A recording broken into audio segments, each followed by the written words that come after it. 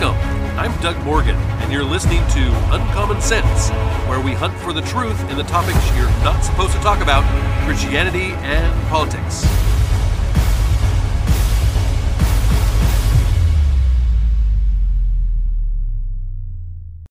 The Supreme Court of the United States on Monday handed out another great decision. Now, I don't know if you have ever read a Supreme Court decision, but they can be very interesting. I'm not going to read to you some news coverage of the decision.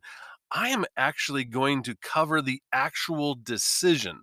I'll be hitting the highlights, but these are the actual words of the majority decision of the Supreme Court of the United States, written by Justice Gorsuch and delivered on Monday in the case of Joseph A. Kennedy versus Bremerton School District. And it reads this: Joseph Kennedy lost his job as a high school football coach because he knelt at midfield after games to offer a quiet prayer of thanks. Mr. Kennedy prayed during a period when school employees were free to speak with a friend, call for a reservation at a restaurant, check email, or attend to other personal matters. He offered his prayers quietly while his students were otherwise occupied. Still, Bremerton School District disciplined him anyway. It did so because it thought anything less could lead a reasonable observer to conclude, mistakenly, that it endorsed Mr. Kennedy's religious beliefs. The reasoning was misguided. Both the free exercise and the free speech clauses of the First Amendment protect expressions like Mr. Kennedy's, nor does a proper understanding of the amendment's Establishment Clause require the government to single out private religious speech for special disfavor.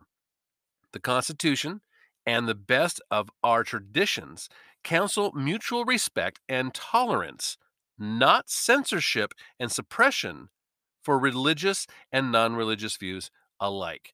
Joseph Kennedy began working as a football coach at Bremerton High School in 2008 after nearly 2 decades of service in the Marine Corps.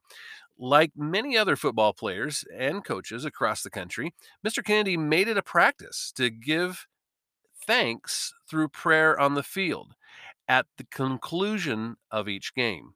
In his prayers, Mr. Kennedy sought to express gratitude for, quote, what the prayers had accomplished and for the opportunity to be part of their lives through the game of football, unquote. Mr. Kennedy offered his prayers after the players and coaches had shaken hands by taking a knee at the 50-yard line and praying quietly for approximately 30 seconds. Initially, Mr. Kennedy prayed on his own, but over time, some players asked whether they could pray alongside him. Mr. Kennedy responded by saying, "It's a free country. You can do what you want." The number of players who joined Mr. Kennedy eventually grew to include most of the team, at least after some games. Sometimes team members invited opposing players to join, and other times Mr. Kennedy still prayed alone. Eventually, Mr. Kennedy began incorporating small motivational speeches with his prayer, and when others were present. Separately, the team at times engaged in pre-game and post-game prayers in the locker room, and it seemed this practice was a school tradition that predated Mr. Kennedy's tenure. Mr. Kennedy explained that he never told any student that it was important they participate in any religious activity. In particular, he never pressured or encouraged any student to join his post-game midfield prayers. For over 7 years, that's what I said, over 7 years, no one complained to the Bremerton School District about these practices. It seemed the district's superintendent first learned of them only in September of 2015, after an employee of another school commented positively on the school's practices to Bremerton's principal. At that point, the district reacted quickly. On September 17th, the superintendent sent Mr. Kennedy a letter. In it, the superintendent identified 2 problematic practices in which Mr. Kennedy had engaged. First, Mr. Kennedy had provided inspirational talks that included overtly religious references, likely constituting prayer with the students at midfield following the competition of games. Second, he had led students and coaching staff in a prayer in the locker room, as the locker room tradition that predated his involvement with the program. The district explained that it sought to establish clear parameters, as they called it, going forward. It instructed Mr. Kennedy to avoid any motivational talks with students that included religious expression, including prayer, and to avoid suggesting, encouraging, or discouraging, or supervising any prayers of students, which students remain free to engage in.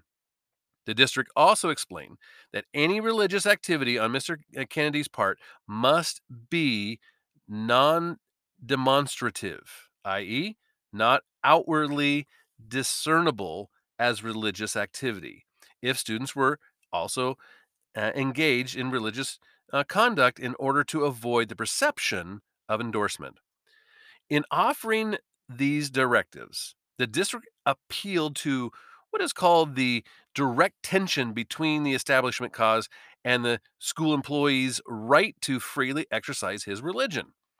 To resolve that tension, the district explained an employee's free exercise rights must yield so far as necessary to avoid school endorsement of religious activities. After receiving the district's September 17th letter, Mr. Kennedy ended the tradition, predating him, of offering locker room prayers. He also ended his practice of incorporating religious references or prayer into his post game motivational talks to his team on the field. Mr. Kennedy further felt pressured to abandon his practice of saying his own quiet on the field post game prayer. Driving home after the game, however, Mr. Kennedy felt upset that he had broken his commitment to God by not offering his own prayer. So he turned the car around and he returned to the field. By that point, everyone had left the stadium and he walked to the 50-yard line and he knelt to say a brief prayer of thanks.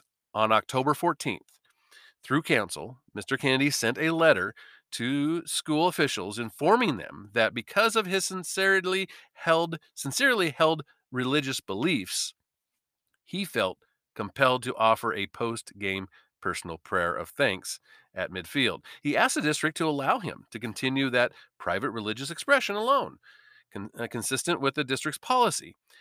Mr. Kennedy explained that he neither requested, encourages, nor discourages students to participate in these prayers. Mr. Kennedy emphasized that he sought only the opportunity to wait until the game was over and the players have left the field and then walk to midfield and say a short private personal prayer. He told everybody that it would be acceptable to him to pray when the kids went away from him.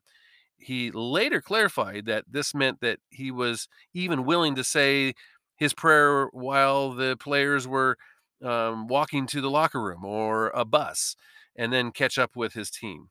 However, Mr. Kennedy objected to the logical implication of the district's September 17th letter, which he understood as banning him from bowing his head in the vicinity of students and as requiring him to flee the scene if students voluntarily came to the same area where he was praying. After all, district policy prohibited him from discouraging independent student decisions to pray. On October 16th, shortly before the game that day, the district responded with another letter. The district acknowledged that Mr. Kennedy held had complied with the directives in the September 17th letter. Yet, instead of accommodating Mr. Kennedy's request to offer a brief prayer on the field while students were busy with their other activities, whether heading to the locker room or boarding a bus or perhaps singing the school fight song, the district issued an ultimatum. It forbade Mr. Kennedy from engaging in any overt actions that could appear to a reasonable observer to endorse prayer while he is on duty as a district paid coach. The district did so because it judged that anything less would lead it to violate the Establishment Clause. After receiving the letter, Mr. Kennedy offered a brief prayer following the October 16th game, and then he bowed his head at midfield after the game. Most Bremerton players were engaged in the traditional singing of the school fight song to the audience, though Mr. Kennedy was alone when he began to pray. Prayers from the other team and members of the community joined him before he finished the prayer. And this event spurred media coverage of Mr. Kennedy's dilemma and a public response from the district. The district placed robocalls to parents to inform them that public access to the field is forbidden. It posted signs and made announcements at games saying the same thing. And it had the Bremerton police secure the field in future games. Subsequently, the district superintendent explained in an October 20 email to the leader of the State Association of School Administrators that the coach moved on from praying prayers with kids to taking a silent prayer at the 50-yard line, unquote. The official with whom the superintendent corresponded acknowledged that the quote use of a silent prayer changes the equation a bit, unquote. On October 21st, the superintendent further observed to a state official that the issue is quickly changing as it is has shifted from leading prayer with student athletes to a coach's right to conduct his own prayer on the 50-yard line. On October 23rd, shortly before that evening's game, the district wrote Mr. Kennedy again and expressed apprehension for his efforts to comply, and yet appreciation as well with the district's decisives directives, which included avoiding on-the-job prayer with prayers in the football program, both in the locker room prior to the games as well as on the field immediately following the games. The letter also admitted that during Mr. Kennedy's recent October 16th post game prayer, his students were otherwise engaged and not praying with him, and that his prayer was fleeting. Still, the district explained that a reasonable observer could think government endorsement of religion had occurred when a district employee on the field only by virtue of his employment with the district, still on duty, engaged in overtly religious conduct. The district thus made clear that the only option it would offer Mr. Kennedy was to allow him to pray in a game after a game in a private location behind closed doors and not observable to students and the public. After the October 23rd game ended, Mr. Kennedy knelt at the 50-yard line where no one joined him and bowed his head for a brief quiet prayer. The superintendent informed the district's board that this prayer moved closer to what he wants, but nevertheless remained unconstitutional. After that final relevant football game on October 26th, Mr. Kennedy again knelt alone to offer a brief prayer as the players engaged in a post-game tradition. While he was praying, other adults gathered around him on the field. Later, Mr. Kennedy rejoined his players for the post-game talk, and after they had finished singing the school fight song. Shortly after the October 26th game, the district placed Mr. Kennedy on paid administrative leave and prohibited him from participating in any capacity in the football program activities. In a letter explaining the reasons for his disciplinary action, the superintendent criticized Mr. Kennedy for engaging in public and demonstrative religious conduct while still on duty as an assistant coach by offering a prayer following the game on October 16th, 23rd, and 26th. The letter did not allege that Mr. Kennedy performed these prayers with students, and it acknowledged that his prayers took place with students were engaged in unrelated post-game activities. Additionally, the letter faulted Mr. Kennedy for not being willing to pray behind closed doors. And in an October 28th Q&A document provided to the public, the district admitted that it possessed no evidence that students had been directly coerced to pray with Kennedy. The Q&A also acknowledged that Mr. Kennedy had complied with district's instruction to refrain from his prior practices of leading prayers in pregame prayer in the locker room or leading players in a post-game prayer immediately following the games. But the Q&A asserted that the district could not allow Mr. Kennedy to engage in public religious display. Otherwise, the district would violate the Establishment Clause because reasonable students and attendees might perceive the district as endorsing religion. While Mr. Kennedy received uniformly positive evaluations every other year of his coaching career, after the 2015 season ended in November, the district gave him a poor performance evaluation. The evaluation advised against rehiring Mr. Kennedy on the grounds that he failed to conduct district policy regarding religious expression and failed to supervise student athletes after games. Mr. Kennedy did not return for the next season.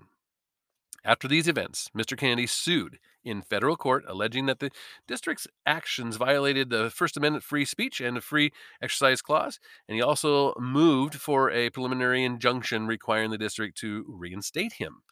Now, this goes on to describe how the district court and the Ninth Circuit Court sided with the school district. It's interesting, but the Supreme Court sent it back for them to review again. And then again, they sided with the school district. Both of them did. So now the Supreme Court was to take this up, and here's that decision as well. Now, before us, it says, Mr. Kennedy renewed his argument that the district's conduct violated both the free exercise and free speech clauses of the First Amendment. These clauses work in tandem, where the free exercise clause protects religious exercises, whether commutative or not. The free speech clause provides an overlapping protection for expressive religious activities. They work together, in other words. That the First Amendment, get this, doubly protects religious speech is no accident. It is a natural outgrowth of the framers' distrust of government attempts to regulate religion and suppress dissent. So good. It continues. It says in Anglo-American history, government suppression of speech has so commonly been directed precisely at religious speech that a free speech clause without religion would be like Hamlet without the prince. This is what these aren't my words. This is the Supreme Court's words. The free exercise clause provided that Congress shall make no law prohibiting the free exercise of religion. This court has held the clause applicable to the states under the term of the 14th Amendment. The clause protects not only the right to harbor religious beliefs inwardly and secretly, it does perhaps its most important work by protecting the ability of those who hold religious beliefs to all kinds to live out their faith in a daily life through the performance of or the ascension from physical acts. These that Mr. Kennedy has discharged his burdens is effectively undisputed. No one questions that he seeks to engage in a sincerely motivated religious exercise. The exercise in question involves, as Mr. Kennedy has put it, giving thanks through prayer briefly and by himself on the playing field at the conclusion of each game he coaches. Mr. Kennedy has indicated repeatedly that he is willing to wait until the game is over and the players have left the field to walk to midfield and say his short prayer, private and personal prayer. The contestants exercise before us does not involve leading prayers with the team or before any other captive audience. Mr. Kennedy's religious beliefs do not require him to lead any prayers involving students. At the district's request, he voluntarily discontinued the school tradition of locker room prayers and his post-game religious talks to students.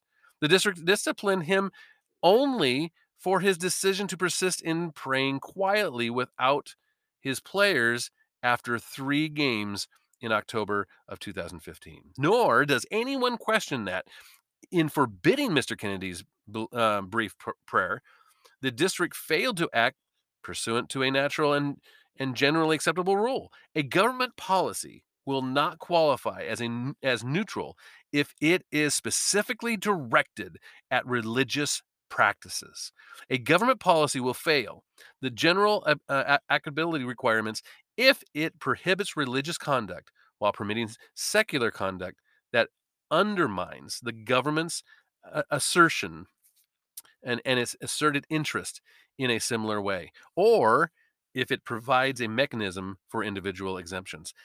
Just again, so good that in here it even saying that if it's targeted at religion, then it's not constitutional. You the government will target religion, but not target anything secular, even though they're the same thing.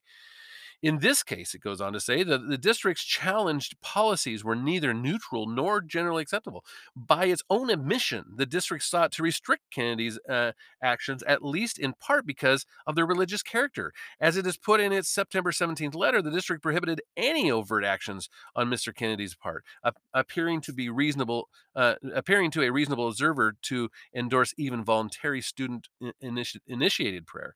The district further explained that it could not allow an employee still on duty to engage in religious conduct. Prohibiting a religious practice was thus the district's unquestionable object.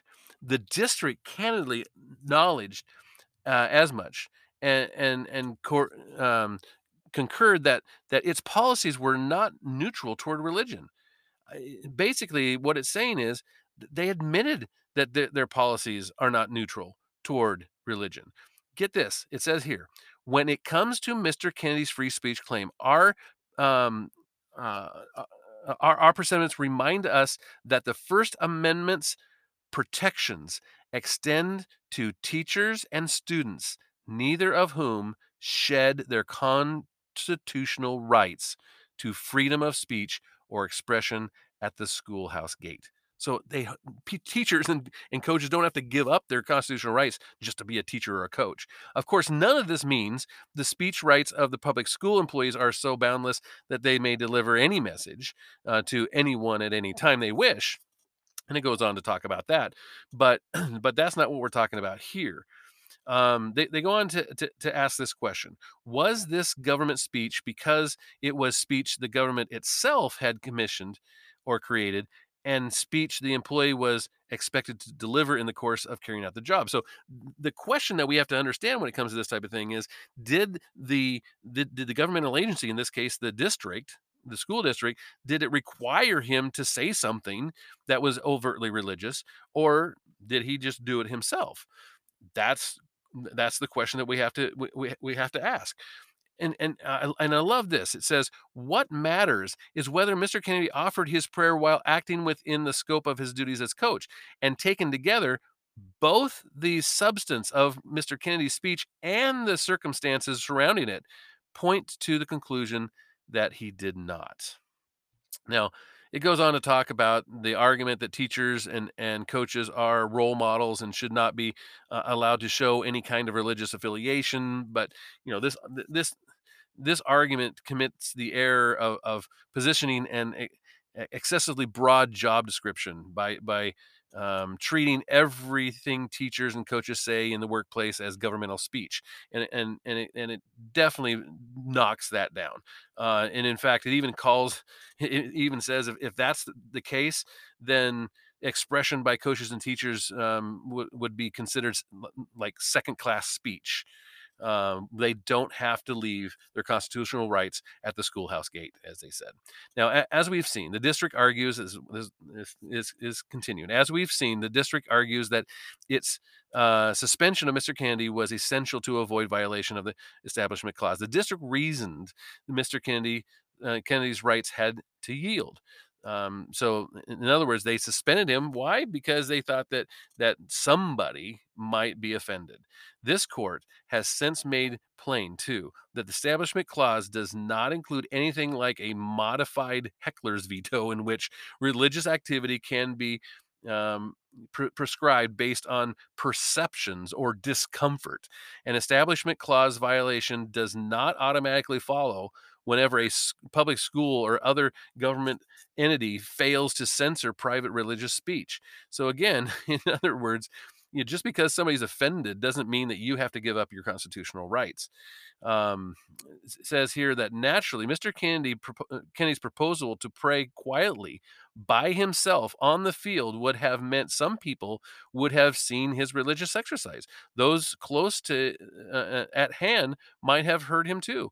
But learning how to tolerate, get this, I love this, learning how to tolerate speech or prayer of all kinds is part of learning how to live in a pluralistic society, a trait of character essential to a tolerant citizenry. Oh, just so good. Of course, some will take offense to certain forms of speech or prayer. They are sure to encounter in a society where those activities enjoy such robust constitutional protection. But offense does not equate to coercion. Oh, so good. In truth, there is no conduct between the constitutional commands before us. There is only the mere shadow of a conflict, a false choice premise on which uh, misconstruction of an establishment clause. And in no world, get this, in no world may a government entity's concern about phantom constitutional violations justify actions violations of an individual's First Amendment rights. Just because a government thinks you've gone stepped over the line constitutionally doesn't mean you have. Respect for religious expression is indispensable to life in a free and diverse republic, whether those expressions take place in a sanctuary or on a field, and whether they manifest through the spoken word or a bowed head. Here, a government entity sought to punish an individual for engaging in a brief, quiet, personal religious observation, uh, doubly protected by the free exercise and the free speech clauses of the First Amendment. And the only meaningful justification government offered for this reprisal rested on a mistaken view that it had a duty to ferret out and suppress religious observances, even if it allowed comparable secular speech. The Constitution neither mandates nor tolerates that kind of discrimination. Wow. These words and obviously, this was a decision that came down 6-3. There were those that obviously opposed it. 3 of them that did. There were even some that added to this, and I would encourage you to go on and even read what they had to say. Just personally, even though they were in the majority, they said that they wanted to add a little bit more to this, and it was definitely one of those things where it's almost an eye opening thing when I sat down and I wanted to read, because I started to read some of the accounts of it through the media and that type of thing, and it just seemed like there wasn't almost anything on it. And I said, well, you know what, what I'm going to do is I'm going to pull this up and I'm going to read what the actual decision said. So I literally pulled the thing up, the PDF, and it's like 88 pages or something. But half of it is of course the dissenting part of it, and the dissenting part of it, they don't really have anything that they can hang their hat on here. I mean, this was a pretty cut and dry case that this school district fired this coach for no reason whatsoever. And so, as a judge, this would have been just a piece of cake, really. But when I started to read what was literally in this thing, it was so good. The words of it were so good, and you're not going to get that from the media coverage of it. Again, I would encourage you. I just did some of the highlights. As it wasn't the whole thing, but I tried to bring to you the essence of what was being given here, and I hope that you liked it. Now, you may agree with it and you may disagree with it. I would love to hear from you on it. And of course, you can always do that at uncommonsensepodcast.com. Thank you very much for listening. This podcast is a production of Morganite Communications.